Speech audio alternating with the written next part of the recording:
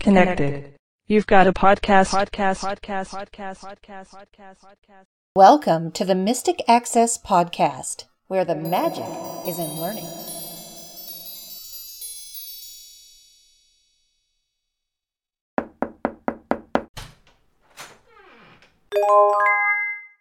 Hello, everybody, and welcome to this episode of the Mystic Access Podcast. I'm Chris. I'm Kim. And I'm Lisa. We have a few preemptory things to share with you. And then we have a couple of interesting discussions, including one that's going to be in the castle. So you may know that in addition to our iOS group of modules that is now beginning, which you can still register for if you go on the website, and we will link in the show notes for upcoming mods. We also have a free class coming up later this month, as we do almost every month except December.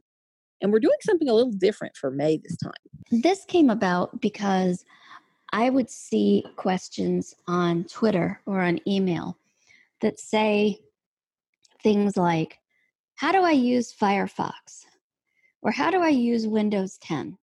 And several hours or a day later, I would see things on Twitter like, people hate me. Nobody answered my questions. And the problem in many cases is that the questions are way too vague. And if you want to ask questions that get answered, there are some steps that you can take that will make your questions more effective. And they're pretty easy steps. It's not like you need technical know-how. You just need to be able to kind of think in basic terms. And getting these questions answered is something that you will be able to do much more easily. And when I say answered, I both mean by other people and via computer searches. So this is a bit of an unusual topic, but it really can help in a lot of different areas. You know, it could even help in your relationships if you learn to ask effective questions. So there's kind of a very broad sort of application for this. And we hope that you will either join us, or if you're not able to make it, that you will take advantage of free downloads when it is available. Absolutely. So whether you are interested in technology questions or something a little broader in your terms of your interest, we hope there will be something here for you. And we'll, of course, provide some steps and some example questions and answers and things like that to help you get started more easily on this topic. So we're really looking forward to sharing this with you. The date of this month's class is May 30th, which is the last Thursday of the month. For whatever strange reason, we've just decided to hold our classes on the last Thursday of the month, and that's been working out quite well. The next thing that we wanted to talk about is some kind of shark infestation or something like that. So we're not talking about Jaws, nor the movie, nor the screen reader. We're talking about vacuums. So the three of us recently purchased... In a weird twist of fate. Yes, in a weird twist of fate, my two colleagues decided that they wanted to get robot vacuums because probably that I've been talking about them for quite some time and how cool they really are. And the Shark brand is one that I've had familiarity with for years and years, and how good it was. And that's probably the only way they managed to completely twist my arm off and talk me into getting a robotic anything, because this is not my thing. So, but I said, oh, it's Shark. You know, I will get it and I will try it. We will see what happens. So we all have now the same model of the same Shark vacuum, and we kind of want to share a little bit about our experiences. I had an iRobot in years past, and it was before any kind of connectivity. And so if I ran it, I would then have to walk around with my cane, swinging it in these wide arcs to find the thing so I could put it back on its base. But when I moved into this apartment, it's a studio, so it's basically one large room and a bathroom. I thought, this might really adequately meet my needs, and I might not need a big vacuum. I did get a Swiffer, like a mop kind of thing, but the floors are linoleum. The other thing is, I'm concerned when I vacuum that I might miss spots here and there. And I really like the idea of this covering everything. So I went to our vacuum expert, who is Chris. Chris has We this don't want to know how many vacuum he has. fascination. Well, Yes. he's not alone though, because he found a channel on YouTube called Vacuum Wars, Yes, he did. where they compare different kinds of vacuums. And I didn't know whether to laugh or cry. I'm like, wow, there are a lot of people who are really into vacuums. Okay. We will attempt to link to that channel for you in the show notes in case you are one of Yeah. them. So we all have this now, and it's an interesting experience. It is an interesting experience, particularly since you can use it by pressing one of the buttons. There are 3 buttons on it, and they're nice physical round buttons that you can find and press. There's also ways to link it to your Alexa or your Google, and you can use it through Assistant or through A-Lady in addition to using it manually yourself. I think my favorite part still is that the models that we got, and we will put a link in the show notes for you, come with a little hand vac. And I am digging that little hand vac. It is awesome. Oh, it is. It's great. I have lovely wide window sills, and when the window is open at all, the pollen just comes in. It's crazy. And instead of having to dust, I can just move the things off the windowsill and use this, and it just does a beautiful job of sucking everything up. I could see it would be also really good for messes and spills and such. But yeah, it sits flat on the floor. So you have the dock for the big round robotic thing, and then the hand vac sits on top of that and charges. On the top of the robot, just so that you are aware, if anybody gets the robot, if the robot is facing the dock as if it were parked, there are 3 buttons. The one on the left is the dock button. So if you don't want to give your Echo a command or your Google Home a command to tell it to go to the dock, or if you don't want to open the app, find your phone, and send it to the dock, there's a dock button. The next one over is a bigger button, and that's the clean button. That starts the whole cycle.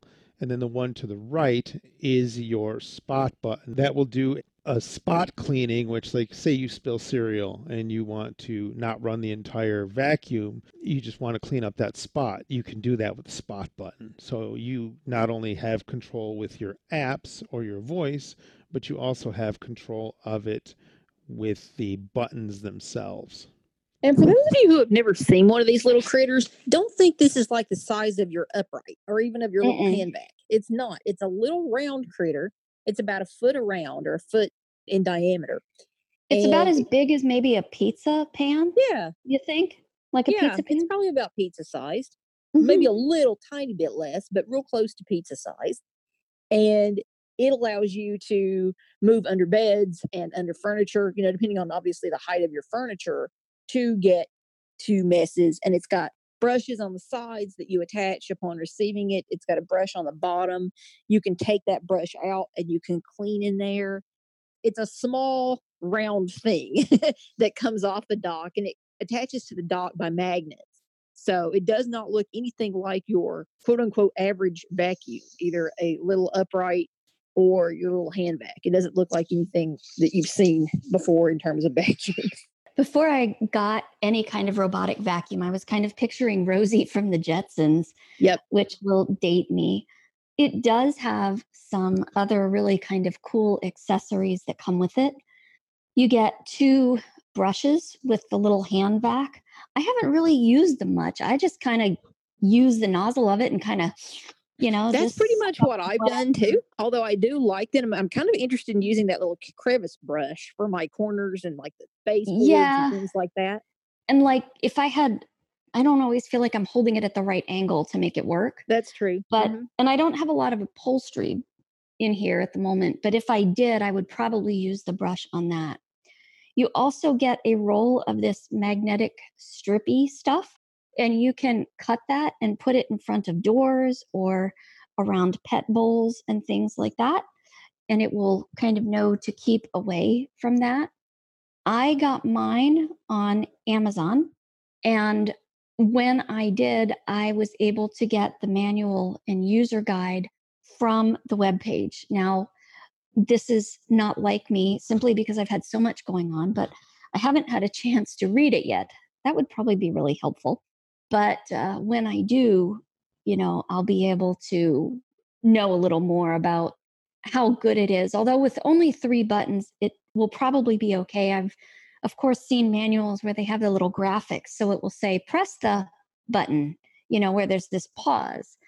But I'm not sure how much of this manual is like that, but I'm really enjoying it, at least for the most part. I do have to prepare a little bit for it to vacuum. I usually set it to vacuum when I'm leaving my house. So I have a skirt kind of on my bed. So I need to tuck that up and out of the way because it's low enough that the shark will just kind of catch on the skirt. I have a mat in the bathroom and one in front of my kitchen sink. And I do pick those up because I find, at least based on the kind that they are, that the shark pushes them around. I left them down the one day and I found my kitchen sink mat like halfway across the room. I left it down thinking, oh, it'll give it a good cleaning. But now I just use the hand vac for the mats. Yesterday, I decided to run the shark while I was in the house. I needed to do that because I was getting some company and I just wanted it done. And I was curious. I wanted to see how long it would take. And that was an experience I may not do again. It felt like the thing was possessed. So I would be maybe in the lower left-hand corner of my room, and the shark would be in the diagonal corner. And all of a sudden, it seemed like it would just say, I want to be where she is. And so it would come and it would be bumping against my feet. And I'm like, okay, fine. So I'd go somewhere else in the room. And it's like, no, I want to be where you are. And it kept following me. And then when my company came, I was demonstrating with the Echo, or trying to demonstrate how the shark skill worked. And it sometimes is a little bit on and off. Sometimes it works better than others. And I finally got it to start cleaning. And then it wouldn't dock. And so I'm chasing the shark. And before, when it was like, I love you, I want to be with you, then it was like, either I hate you or can't catch me. And so I'm chasing it down. But it really has been interesting. And I personally love the whole idea of I can be gone. I can be not in my house even, and work is getting done. That's a pretty cool thing. Yeah, it's like having the little shark fairy doing all your jobs for you, Yes. which is kind of fun little thing. The other thing to mention for those of you who are possibly wondering about this is bagless. So it just has a bin on the unit, and you'll open that up and you'll clean that out. And it's amazing how much stuff accumulates in this Oh, bin. yeah. So that's kind of a fun thing. And it has a filter that you can wash. So it's a nice washable filter. So there's no replacement parts. Now you might want to replace your brushes, I don't know, once a year, once every couple years. But you can do that very cheaply through Amazon or through wherever you tend to buy your supplies and things. There are kits. Yeah, they have kits, and you want to make sure that you get the proper kit for your device. Now, I'm going to out myself. I actually have two Shark robot vacuums. One is the older model, and one is the one that the three of us now have.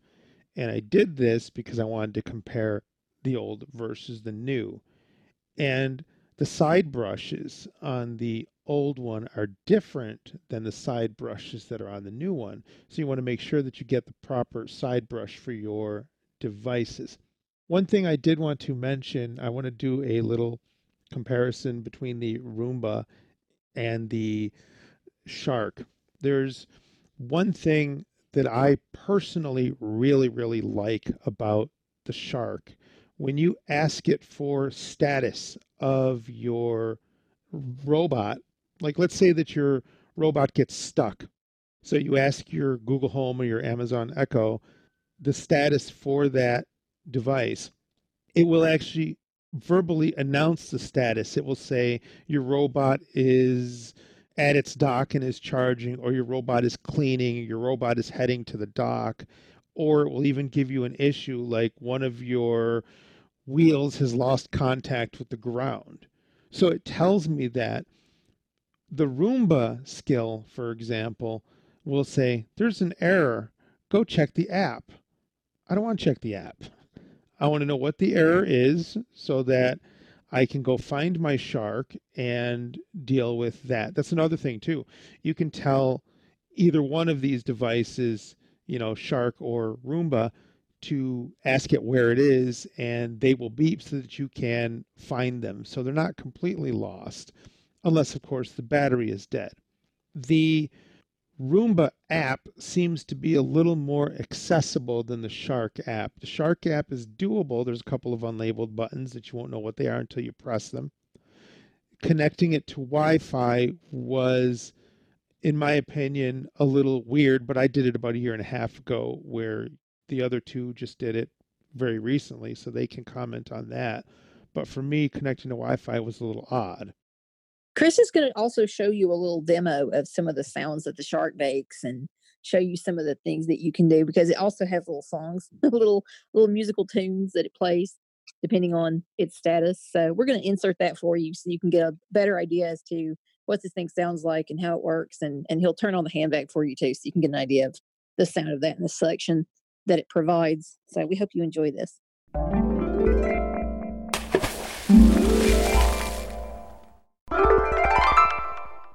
Hi everybody, I'm here to talk a little bit about the Shark Ion 850. This is the one that we are talking about in the podcast, and it's the one that has the hand vac. Let's first start with the hand vac.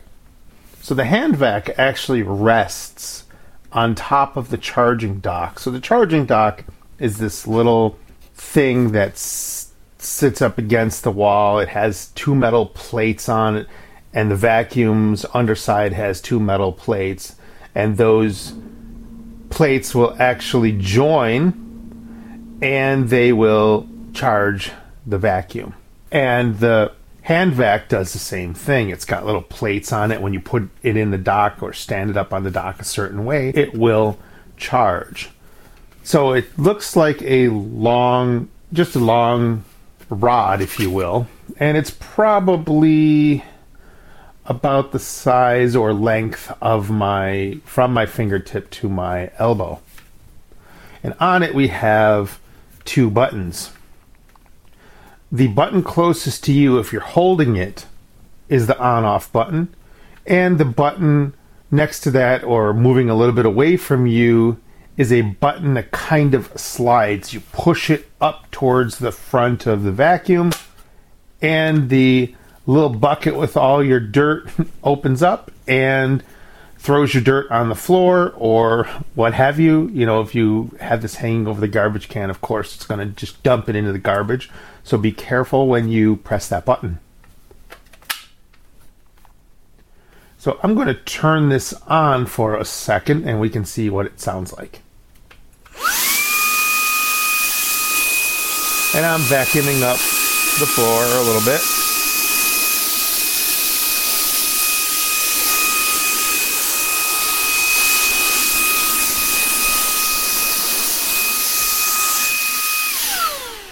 And I just press the button to turn it off. Now, in order to put the vacuum onto this dock, you put the front of the vacuum where the dirt gets sucked in straight down into the dock, and it kind of rests along the pole or the protrusion that's sticking up, and it just fits in there ever so nicely, and it charges. Now, the vacuum itself is round, and it has a bumper on the front. So the front of it, when it drives around, there is a bumper that you can press. And that's going to bump up against your furniture ever so gently. And it is going to tell the vacuum, okay, you bumped up against the furniture, now move somewhere else. The vacuum itself has cliff detection sensors and just basically traveling around sensors.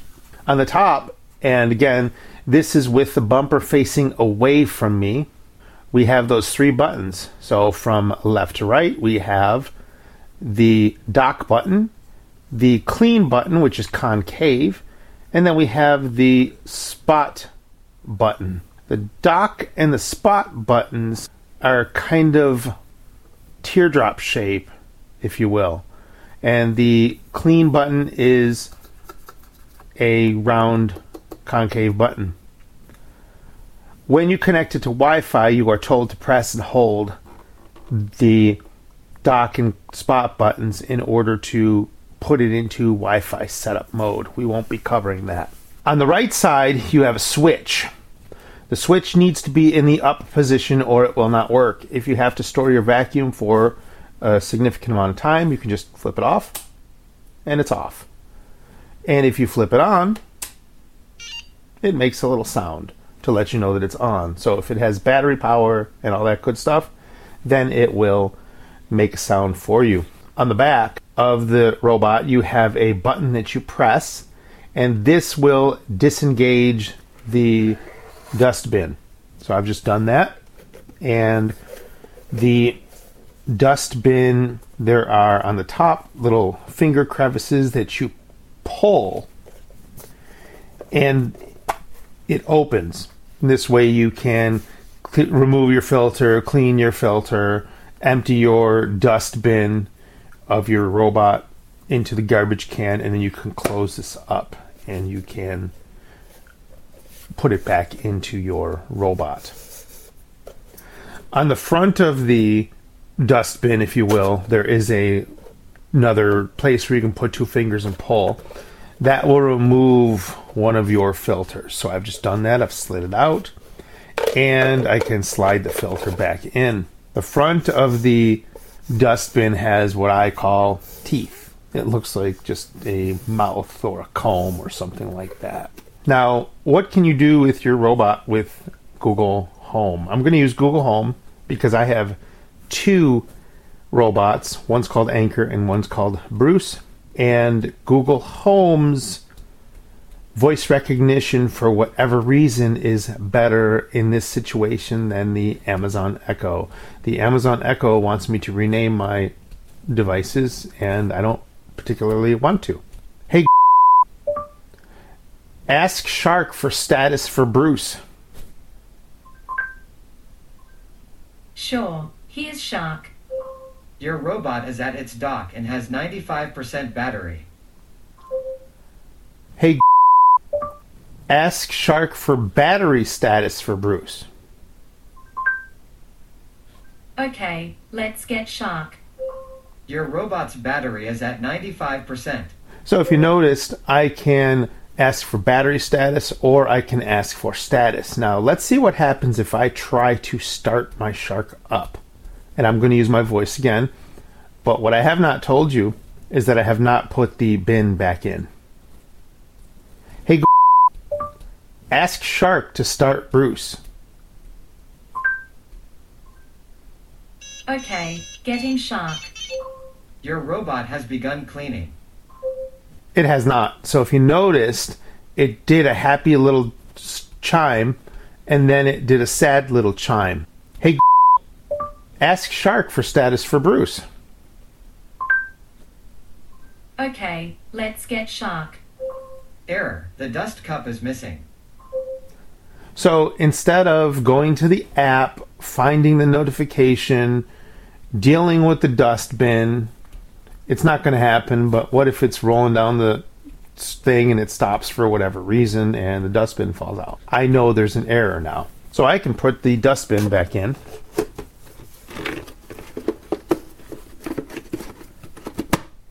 Hey, ask Shark to start Bruce. All right, getting Shark. Error. The dust cup is missing, so it can't start cleaning. So it can't start cleaning. I did put it in, so I may have to manually start. I do.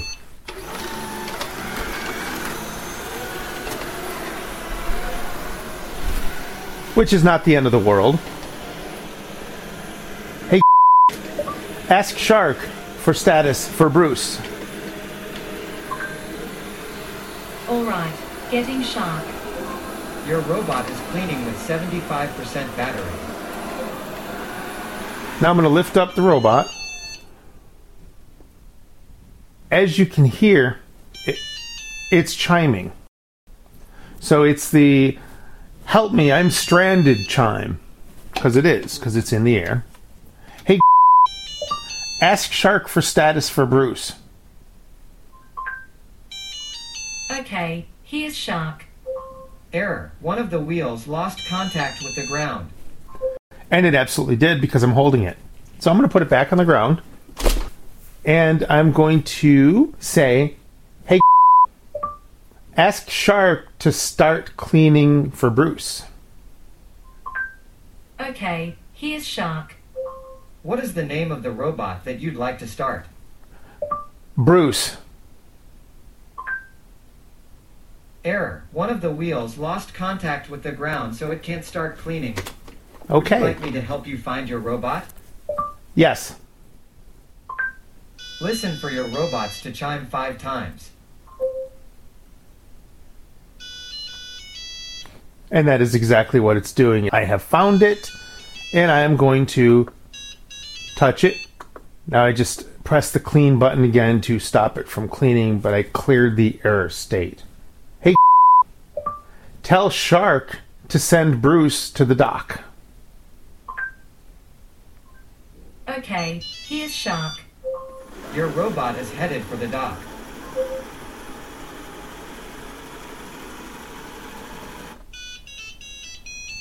And that's what happens when he reaches his dock. And I was literally like 3 feet from the dock. So it didn't take that long to make this happen. A couple of things of note. When the vacuum is rolling around doing its cleaning, you will hear a sound when it decides to start to go back to the dock. It's another little happy bleep and blurp. And then the motor on the robot will turn itself down so you can actually tell that it's not vacuuming and it's trying to locate its dock.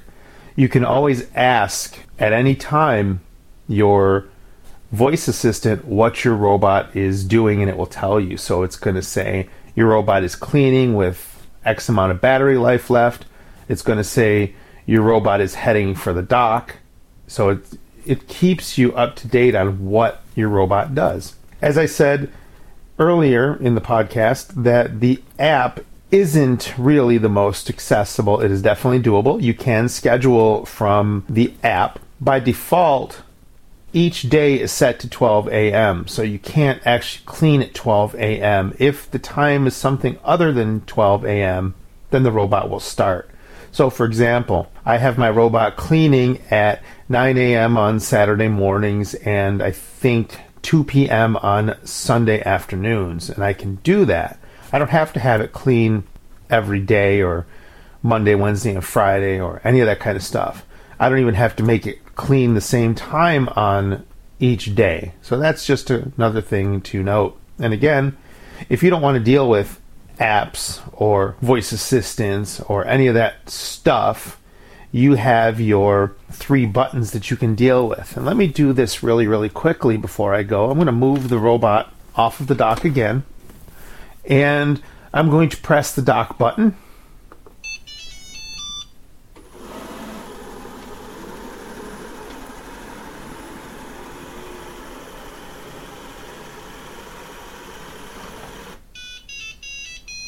And there we have it. He is at the dock. Thanks so much for listening to my presentation on the Shark Ion 850. Thank you very much. Have a good day.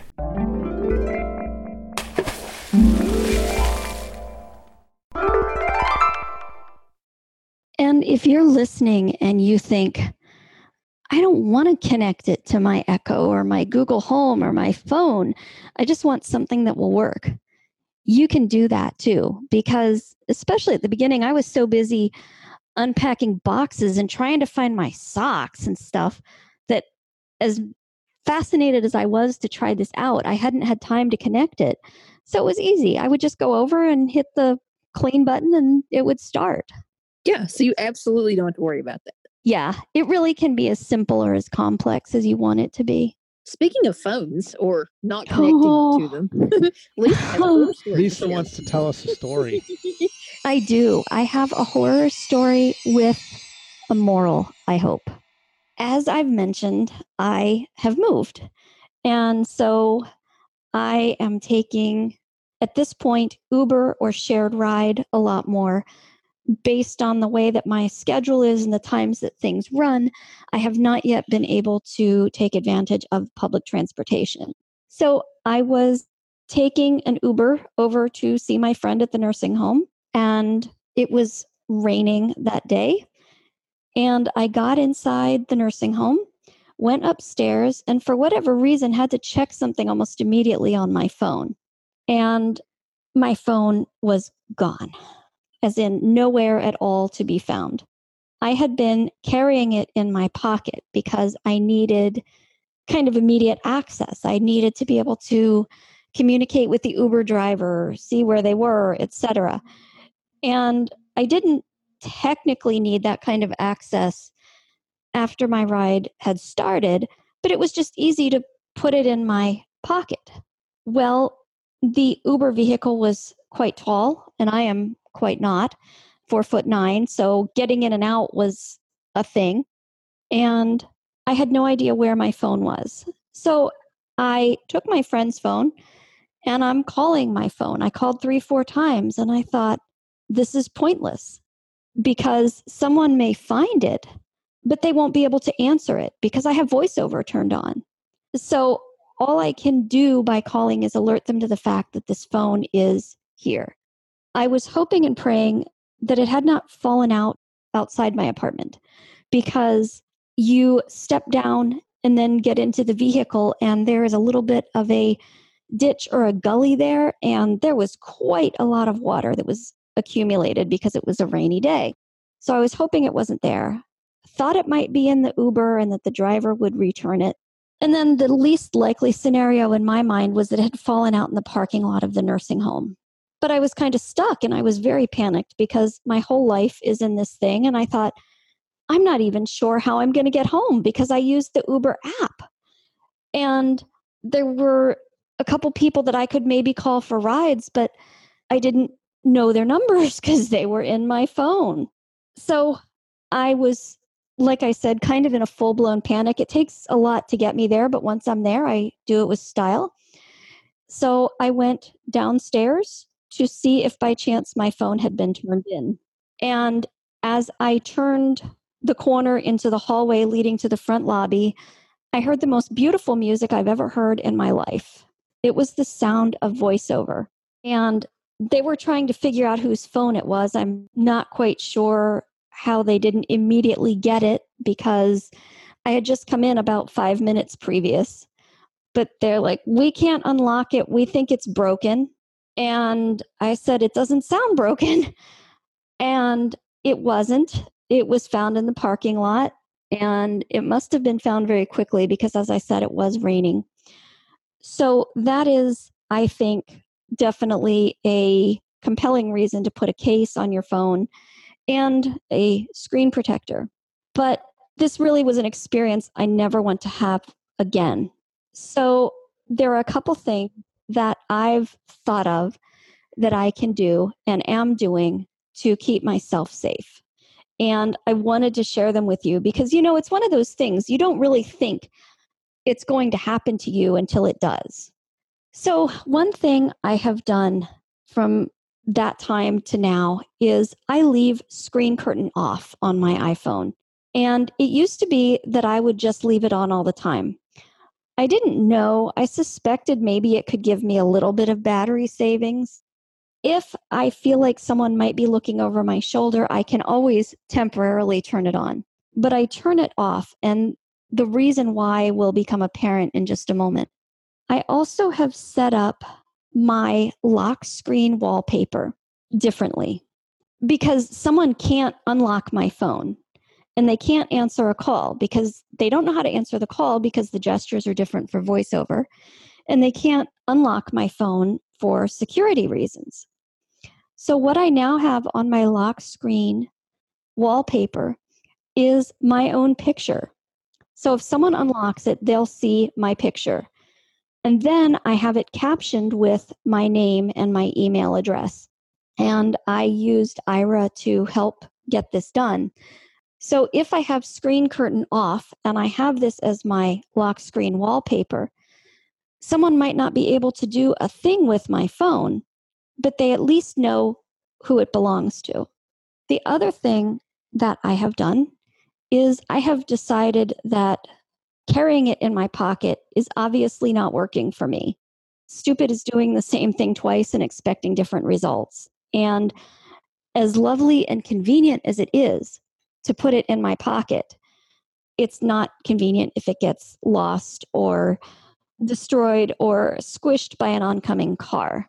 So I now carry my phone in a pouch. I actually keep all my most important things together in this pouch. I've got my house key, mailbox key, all of that. I've got my key ring. I have my ID card, my key card to get into the apartment building itself. I need that to unlock the door. And then my phone, and I have room where I could put a couple other things if I wanted. And this is a leather pouch that I wear around my neck. Ironically, we will be talking about said leather pouch, among other things, in an upcoming segment. But that is my sort of cautionary tale. I think we can all remember situations where bad things have happened. And sometimes they just happen because they happen. But other times we can learn from those situations. So instead of beating ourselves up or just thinking, oh my goodness, that was really unlucky, that was awful, which it was, we can think of actions that we can take to hopefully keep this from happening again. I'm going to assume, too, that they thought the phone was broken because of screen curtain. Yes, I think that's why. And someone said to me, well, why not put your phone number on the lock screen? And I said, well, that kind of doesn't serve any purpose because they could call that phone number and all that will happen is the phone in their hand will ring. Right. So name and email seemed the best way. I didn't want to put address. That seemed like too much information. And in this day and age, so many people have email that, we could email back and forth. We could set up a time and a place to meet if that were necessary. But in a situation like this, all they would have had to have seen was my picture because they know me. I go there every day, And so if they saw my picture, they could have just said, oh, this is Lisa's phone. And now we're going to take you into the Mystic Access Magic Castle, and we're going to talk to Barry regarding his leather products. Welcome to the Mystic Access Magic Castle. So Barry is back with us again today, and we are going to have a little conversation about the many delightful leather products that he offers. And of course, you can always visit his website, guidelightsandgadgets.us, but you're probably better off calling him and talking to him if you find any of this interesting, and we will give you his information at the end of this. But we're going to talk about leather today. What do you have to tell us, Barry? Yay, me! Leather! Leather is a complicated subject because there's such a diversity and variety of what we carry, and I really will not be able to describe everything because we probably have a total of over 100 different leather products. We concentrate on 3 manufacturers, and they're companies that we have been working with for years who give us high quality and we think really good value. One of them is Gem and Leather, which is our favorite motorcycle provider down in Myrtle Beach, who sells motorcycle accessories and also the toughest leather products, usually out of cowhide, that I have ever seen. And they're beautiful and wonderful, and people love them, and they do all sorts of things. And they do backpacks, and they do phone cases, and they do crossbody a little bit, and they do one of the best waist packs I've ever seen, among other things. And then there's what I call ABC International, which some of our podcast listeners may have heard called the Marshall Wallet Company. And you will see their products. They are a huge warehouse in Florida, and they are the folks who provide us with basically our most popular product, which of all time, which has been the Aira pouch, as I call it, or the neck pouch that has the multiple slots for putting your phone and carrying other things with you. And that is a product that comes out of there, and we buy from them in large wholesale quantities. So I know sometimes people like to look on Amazon to find things and hope they can do it, but in a situation like this, where you're a distributor and carrying lots of quantities that you have to buy in large amounts wholesale, the pricing probably isn't going to be different in terms of this. It's just sort of letting people know this because I know people like to look. The third line we carry, and it's a very small number of products, but we have had a distributive relationship with the Embassy Luggage Company. Embassy is familiar to many people. They make wonderful products. The one thing that we have carried that I have liked with them, because I've used it myself, is they make a wonderful laptop, computer, tablet shoulder bag that has more compartments and is more compact and can carry more weight than anything I've ever seen. And it's a very simple bag with an adjustable strap, and I'll probably get into that before we're finished. And there's one other thing, actually, that we are doing with theirs, which is they make convertible rolling backpacks. And they make multiple sizes of them, and you sort of have to figure out what you want. But I have noticed that for a number of our customers, and they're sort of like special orders because they're big and bulky, but they are wonderful. I mean, it's really neat to be able to go to a meeting and sort of put it on your back, and it gets tired, you just want to roll it, and you can use your dog or cane with the other hand. And again, Embassy makes quality products. So that's sort of our third source for things. And I'm going to now talk leather in categories because that's the easiest way. It will not include everything, but I'm just going to give you a sense and then talk about some of the more popular kind of things that people have come to like. The first category is what I call pouches, wallets, and waist packs. And pouches are little things like the neck pouch that we talked about that people use for Aira. And we have sold hundreds of those. That is a $15 pouch in multiple colors. It works really well with just about any phone you can have, and it gives you the ability to function hands-free. Those also, people have used those as treat pouches for guide dogs as well, but that's a whole separate category. So don't just think that if you are an Aira subscriber, this is for you, because I do have Aira, and I've used it in that capacity, but actually I am, within about a week and some, moving into a new apartment. And I said to Barry, I need to get another one of these. I wanted to get a different color, and I want to be able to put my phone in it and my bus pass and my key card for my apartment so that I can get in the door, and maybe some change so that I have it all accessible, because not everything I own has pockets, and sometimes you don't want to get into a purse or a backpack, especially if you need to access something quickly. So if you need something right at hand, this is great. And I'm assuming that in your pouches category, you're probably also talking Kim's favorite product, or one of Kim's favorite products. Yes, the little squeezies that you offer, and I call them squeezies because you actually squeeze the top. They have a metal, essentially like a little metal magnetic bar across the top, and you squeeze that and it opens it up, and it's got a key fob inside, and it's leather. So you could put some cash in there, or you could put, whatever you need to put in there. You could put cables in there. Well, you could put small cables in there. You couldn't put very big ones, but you could put little ones in there. I have my little magnetic tips for a couple cables in mine. So there's all kinds of things you can stick in there. They're really cool. And if you have ordered some of our M180s have come with these squeezies as well. If you've ordered from us, the ones that Barry has offered through us have come with those as well. So you've got I to use them see too for sugar like sweetener packets, Oh, that's because a good idea. I mostly use stevia or Splenda. I can't do the other ones, and not everybody has them. So I have one of these with that, and also I'll put like True Lemon packets in it because I'm kind of making my own lemonade on the cheap, I guess. But they're great just for any little items that you need to keep organized. Exactly. There are two varieties of those pouches, too. One of them is what I call the hard pouch, which is a harder leather. Everything we sell, by the way, of this whole product category, we do not sell any pew leather or fake leather. I won't do it. And so everything is real. And one of them is the sort of hard-sided pouch that doesn't open as wide, but I guess I would say it's a little smaller or a little less squeezable in terms of opening up, but it really feels like a quality leather. The other is a lambskin, which is more flexible and can open up wider. And I actually have been able to carry cables on those things.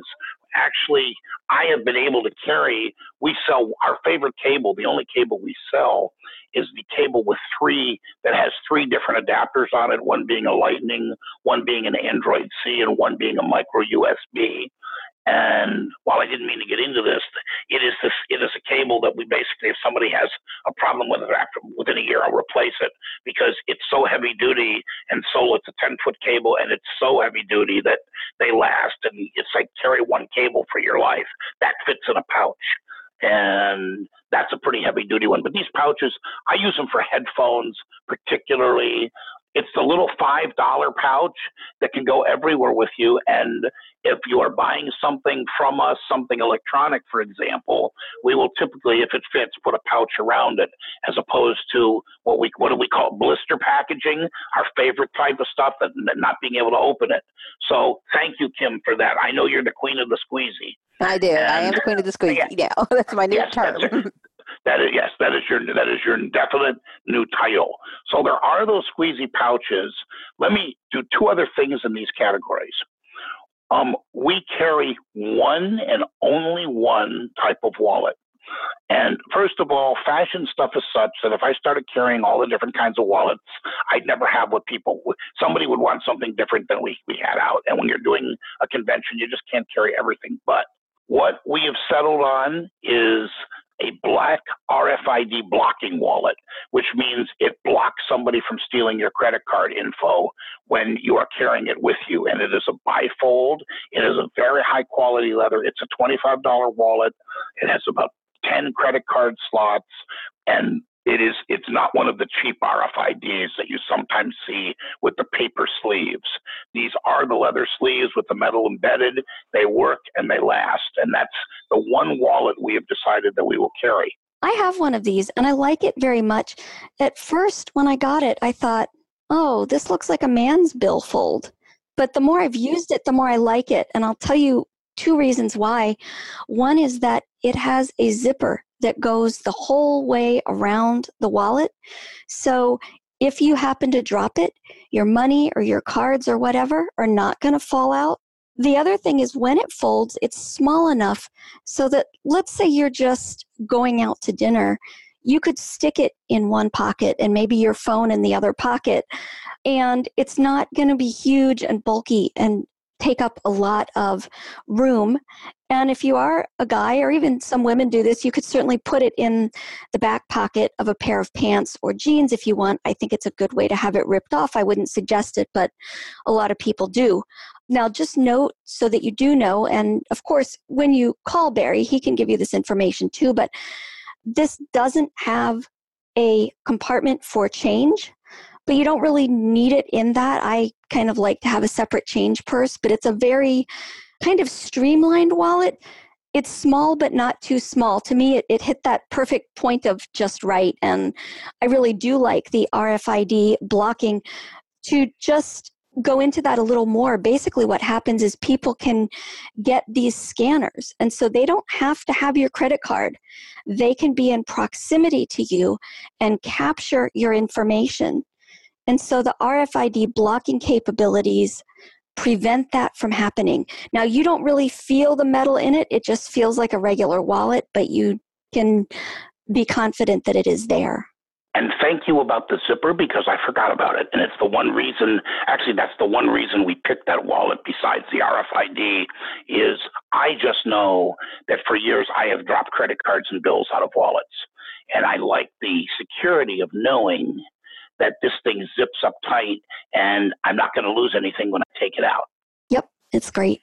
So that's for wallets. All right. The last category in what I will call this first level are waist pouches. And believe me, people call them fanny packs, bum bags, lots of names for them, and they go in many, many different sizes. I'm going to highlight 3. And if you call me, I can give more descriptions of these. I just want to give you an idea of the variety. I have searched for years for the largest waist pack available that will hold a note taker. We found one that will carry a 40-cell braille display. It is about 15 inches long. Somebody just ordered one yesterday that actually is holding a braille edge. And I basically have the ability to try it out first. It works. I call that the colossal waist pack. That's about a $50 pack because it's very, very big. The straps are adjustable to those of us who are, quote, how we say this, slightly plus sized. Horizontally enhanced. Horizontally enhanced. Thank you. That's good. I like that. I feel that way a lot these days. And then there are all different sizes. There is one very popular waist pack that guide dog lovers have really, really sort of fallen with because it holds treats, it holds bags, and it's small enough. It's got discrete compartments, and it doesn't take up your whole front. It's almost 4 inches long. It's got the top is sort of, I want to say it's sculptured, it's circular. And so we almost call it a treat waist pouch. And then the third one is a very heavy duty cowhide pouch that I like because it's very, very deep and has hidden compartments and is really the quality kind of thing that is going to last for years. And those are also about $50 because they're smaller than the bigger one, but they are much deeper. And we've got other different sizes, but that's sort of I like waist pouches because I like hands-free. Some of the waist pouches actually have a way for you to put a phone in them standing up so they can use your phone hands-free. And it is at your waist. There is also something, and Chris, you have seen these, and I don't know if you pass these on. There's a fourth thing, which I call a running belt, and I guess we'll talk about that here. And these running belts, they're basically, joggers use them because they allow you to carry an item or two.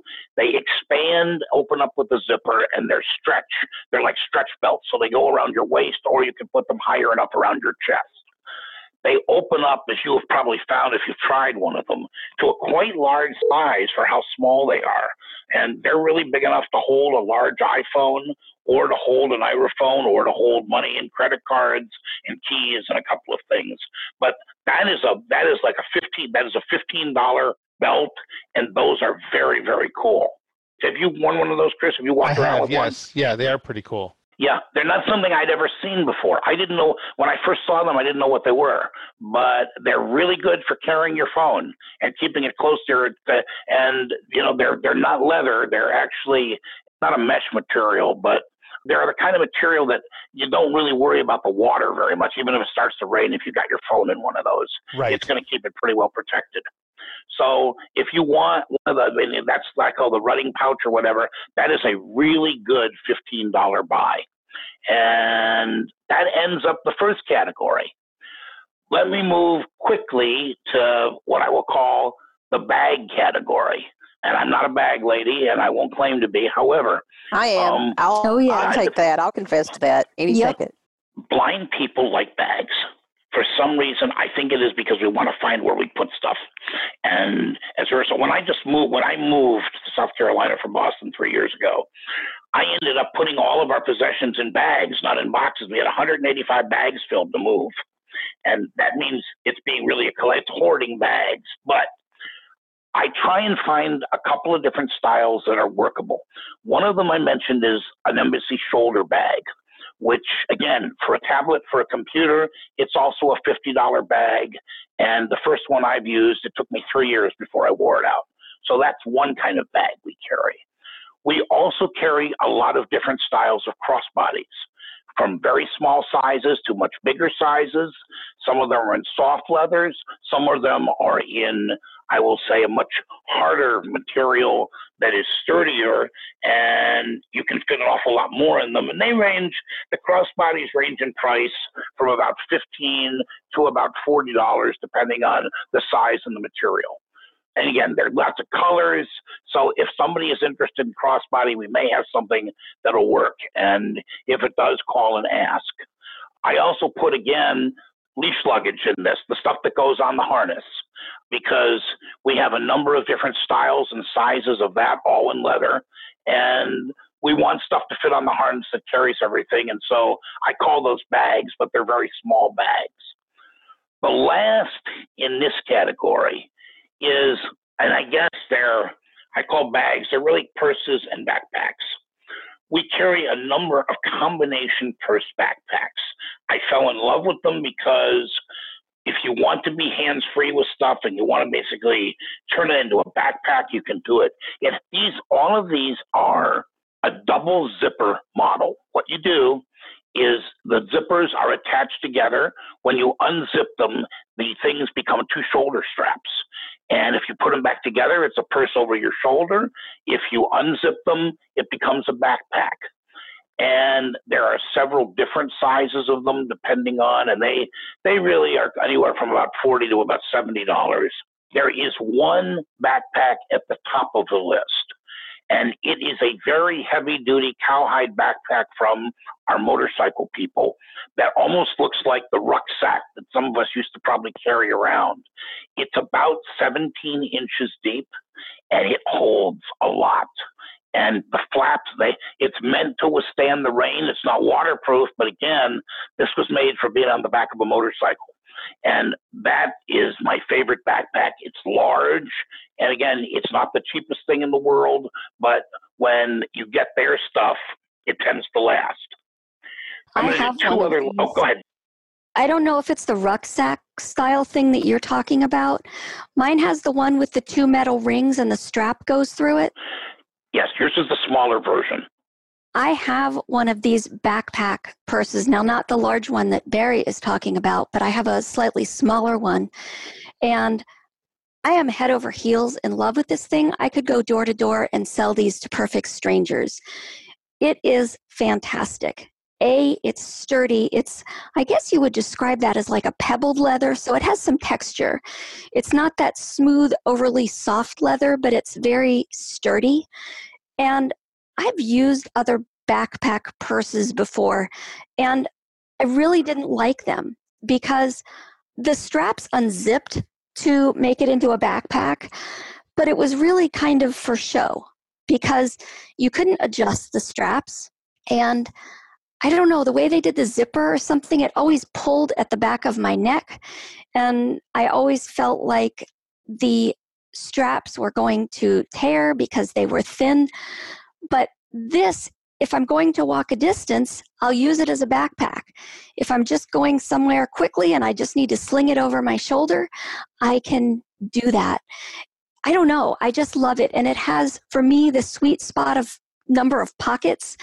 I joke that some purses give me pocket panic disorder because they have so many pockets. And this has a bunch, but they're separated and they're divided in ways that just kind of makes intuitive sense to me. And it's a very nice looking bag. It's kind of classy, kind of classic. And I'm no expert on this, so this is just a guess. But I would think that this would look and serve equally nicely for a man as well as a woman. It's neither really masculine or, I think if I remember right. Mine is like a dark brown, but it goes with everything. Right. We have them in brown and black. You're right, brown and black. Yeah, but it's the design to me is kind of gender neutral, so it's not overly masculine or feminine, but it is very nice to look at and extremely useful. I love mine. When it wears out, which I expect won't be for a very long time, I will be knocking very persistently on Barry's door to get a replacement. I love it. I'm stockpiling some of these because we love them too. And the one she's describing, I think, is a $60 model. And there are some that are a little bit more and some that are a little bit less, depending on size. I mean, we carry 3 or 4 different sizes, so I'd have to describe them. But the one Lisa is describing, actually, it's probably her favorite and one of my favorites. I also like the bigger backpack, but that's a backpack. That's not a purse. That's And I just like a rucksack backpack. But Yeah. that's good too. And I like it because you could use it if you're casual or you're dressy. It really is just, yeah. I'll shut up now because I could go on for another hour. I know you like that one. Yeah. And there again, if you want to save a little bit of money, there's ways we can in that model with a little bit of smaller. If there's a $50 model of it also that again is a little tinier, but it's usually 50 and 60. And then the big backpack that's not a purse, that's just a backpack is a little bit more money because that's very heavy. That's usually around 80, I think. And that's the top of the line product we sell. Quickly, let me talk about one more product in leather. We have over 100 leather products. So if somebody is interested, if you want a purse or you want a backpack of a certain style or size, call me because it's quite possible that we can deal with it. We have a lot of stockpile in various types of leather products. But beside the neck pouches, the other single most favorite leather product that we have been selling lately is what I have been calling the everything bag. I have it. You do. You were the first person to scream and say you wanted one. And Yes. I'll let you describe it because you probably have more detail than I can give. Oh, well, it's a wonderful thing. It can be used either as a crossbody. You could put it on your arm. You could put it as a shoulder bag. It also comes with a wrist strap. And now it's big. So if you're going to use it with a wrist strap, it's something that happens there. And you can, but it is going to be a little bigger if you do that. It's got multiple compartments. It's got well over half a dozen compartments in it. It is creamy, soft, delicious leather. Mine's black. And it just has a lot of really high quality zipper compartments. Barry has bragged on his zippers to us privately and has good reason to do so because they are very, very high quality. Anything that he carries with a zipper is super high quality. And it really is the everything bag. I could put my stream and my phone, and I don't think I could put a change of clothes in it for the weekend, but I could do everything else but that in terms of taking my stuff with me. Any kind of cables or electronics, anything like that. Even I could probably even get a foldable set of headphones in there. In fact, my Lie with Pro headphones are actually in there as we speak, in their case, sitting in there right now. So there's a ton of stuff that one can fit. You could put your phone in it. There's a snap pocket on one side where you could put your phone if you wanted to, or you could put other things in there. You could obviously put some cash in there. You could put a wallet in there. There are so many things that you could do to just fill this thing up and up and up. And yet it is small and compact. It's about my favorite size of purse. It's probably about 11 or 10 across. I was going to say 12, but it's probably not quite 12, 11 or 10 across and a few inches high. And it's just kind of my perfect size purse. So that actually worked out awesome. So you can use it as a purse, or you can do what I tend to do more and just use it as a travel bag and carry half the stuff you own and your kitchen sink in it. The first time we showed this to somebody, we actually took it to someone as a house gift who we were visiting for the weekend. And I gave her it, and she took it, and we saw her about 2 weeks later at a show. And the first thing she said to me was, "Catch." And what she threw at me was a football, except it wasn't a football. It was the everything bag that was so blown up it looked like a football, and it weighed about 10 pounds. And I'm like, what do you have in there? I carry a note taker in there. It has a wonderful compartment for a 20-cell braille display. An Orbit fits in there beautifully in one of the compartments. Matter of fact, I had at times carried an Orbit in one compartment and a Polaris in another compartment when I wanted to have both of them with me, plus the stream, plus the headphones, plus the wallet, the keys, and the money. They are $35 including shipping. And the way we do shipping, just so as a quick sort of note in the middle of this, I try and keep shipping at a flat amount depending on the size of what people are buying. Usually our shipping is somewhere around between $5 and $6. If people are buying a bunch of items, it's going to go up a little more just because we're using bigger boxes or envelopes. We tend to ship everything in big padded envelopes, including the leather products, because it's just sort of easier to mail. And sometimes we'll even take stuff out of boxes. I hate blister packs. I know Chris, Kim, and Lisa also hate blister packs. And that's one of the reasons that we use squeezies for a lot of our products. But you can call if there's a specific leather product you're interested in. I go down to one of our company warehouses twice a year. It's a wonderful experience for a blind person. It's like go get lost in 8 acres of leather and hope you can find your way out. Ira has been quite helpful in that on occasion. So I wouldn't care if I didn't find my way out. I wouldn't either. I could just stay there. That's fine with me. I've been told there was one day we were in there and the guy who's in charge of it, he's Indian, a wonderful guy. And he comes up sort of next to me and says, you know, we are closing soon. And I took the hint, and it's in an industrial section of Fort Lauderdale that you really don't want to be around after 5 o'clock at night. So I took the hint and we got out of there. I mean, they have literally, I'd say, thousands of leather products. And if there's something that somebody wants, I can try and find it. But we are required just so, you know, if there's something that we have, it's great. I am required to order a large number of minimums as a way to basically get, you know, distributor pricing. The only thing where that does not apply actually is in the what I call the backpack that converts to a piece of rolling luggage. And those are sort of one-of-a-kind special orders. For those of you who are coming to ACB, I will have those at the convention. I will also have some wonderful leather duffels from Embassy because people seem to like them. So I'm always bringing 1 or 2 to conference. And that's pretty good roundup for leather, guys. I'm so glad you like what you have because I really enjoy getting it in the hands of the folks that we work with. So, you know, when you want more, Kim, all you have to do is yell. Oh, heck yeah. I know where to find you. Absolutely. Exactly. Yeah. You guys may know where to find him, but where do the customers go to find him? Barry, what is your contact information? All right, let me a couple of different ways. The best way is either an email at bscheuer, which is SCHEUR, at scheuer.com, SCHEUR. So it's bscheuer at scheuer.com. And that is probably one of the 2 easiest ways. The other is I am constantly taking orders over the phone and talking to customers. I love to talk to customers. And the best way to get is 617-969-7500. We do have a catalog on our website. It is getting out of date. It will be updated within the next 2 to 3 weeks because I'm preparing for the summer stuff. And the website is www.guidelightsandgadgets.us.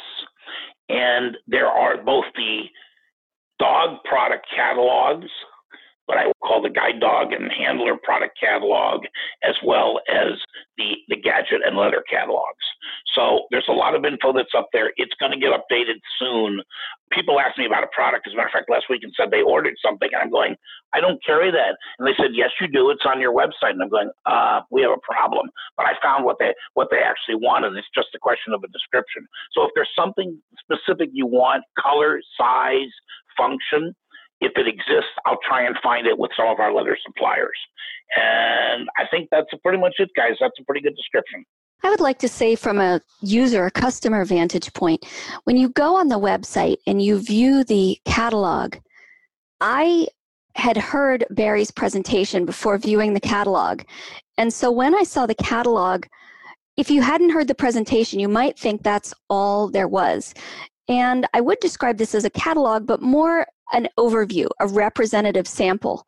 So if you don't see the exact thing you want, but you say, oh, I'm really interested in leather stuff or whatever, then give him a call because he can generally elaborate and give you more descriptions and explain more items. But this really is kind of an overview or a representative sample of what's available, more than like an exhaustive list. Lisa, thank you. That's a really good point because, for example, if somebody wants something and I can find it, and then the question becomes the issue of meeting minimum order requirements. With some of these folks, with some products that we get, I have to order 100 units at a time. And that's been particularly the case, for example, in neck pouches. So some of the quantities, if there's something that's going to be popular, we can do it, but we have to look at order minimums. So it's like if it's a one-of-a-kind purse, that makes it a little harder. But if it exists, one of our companies carries thousands of leather products. And so we can pretty much choose. And a perfect example is somebody had asked me a couple of months ago for a little bit of a different wallet. And because they're a really good customer, I went and sort of made the order and sort of did it. So if there's something that you see, once you're thought of something, ask. Mystic Access does not sell leather products, but we have collaborated with Barry on a few electronics products, and you can visit our website, and we have a collaborative products page, and there will be a link to that in the show notes. Yep, there's a category there. You can view them all. You can also get the tutorials for those as well if you already have said products. So you can get the tutorials solo, if you will. So definitely visit us, contact Barry, and we hope you find some sumptuous leather to add to your collection. I'll just say that product collaborative page, since it is approaching the summer, we did our first 3 and people have been excited about that, but it is going to be growing because we are constantly sort of working together to come up with more things that are both good quality electronic products and would make good with tutorials. Oh yeah, we'll be keeping y'all informed. Thank you for your visit to the Mystic Access Magic Castle. You're welcome anytime.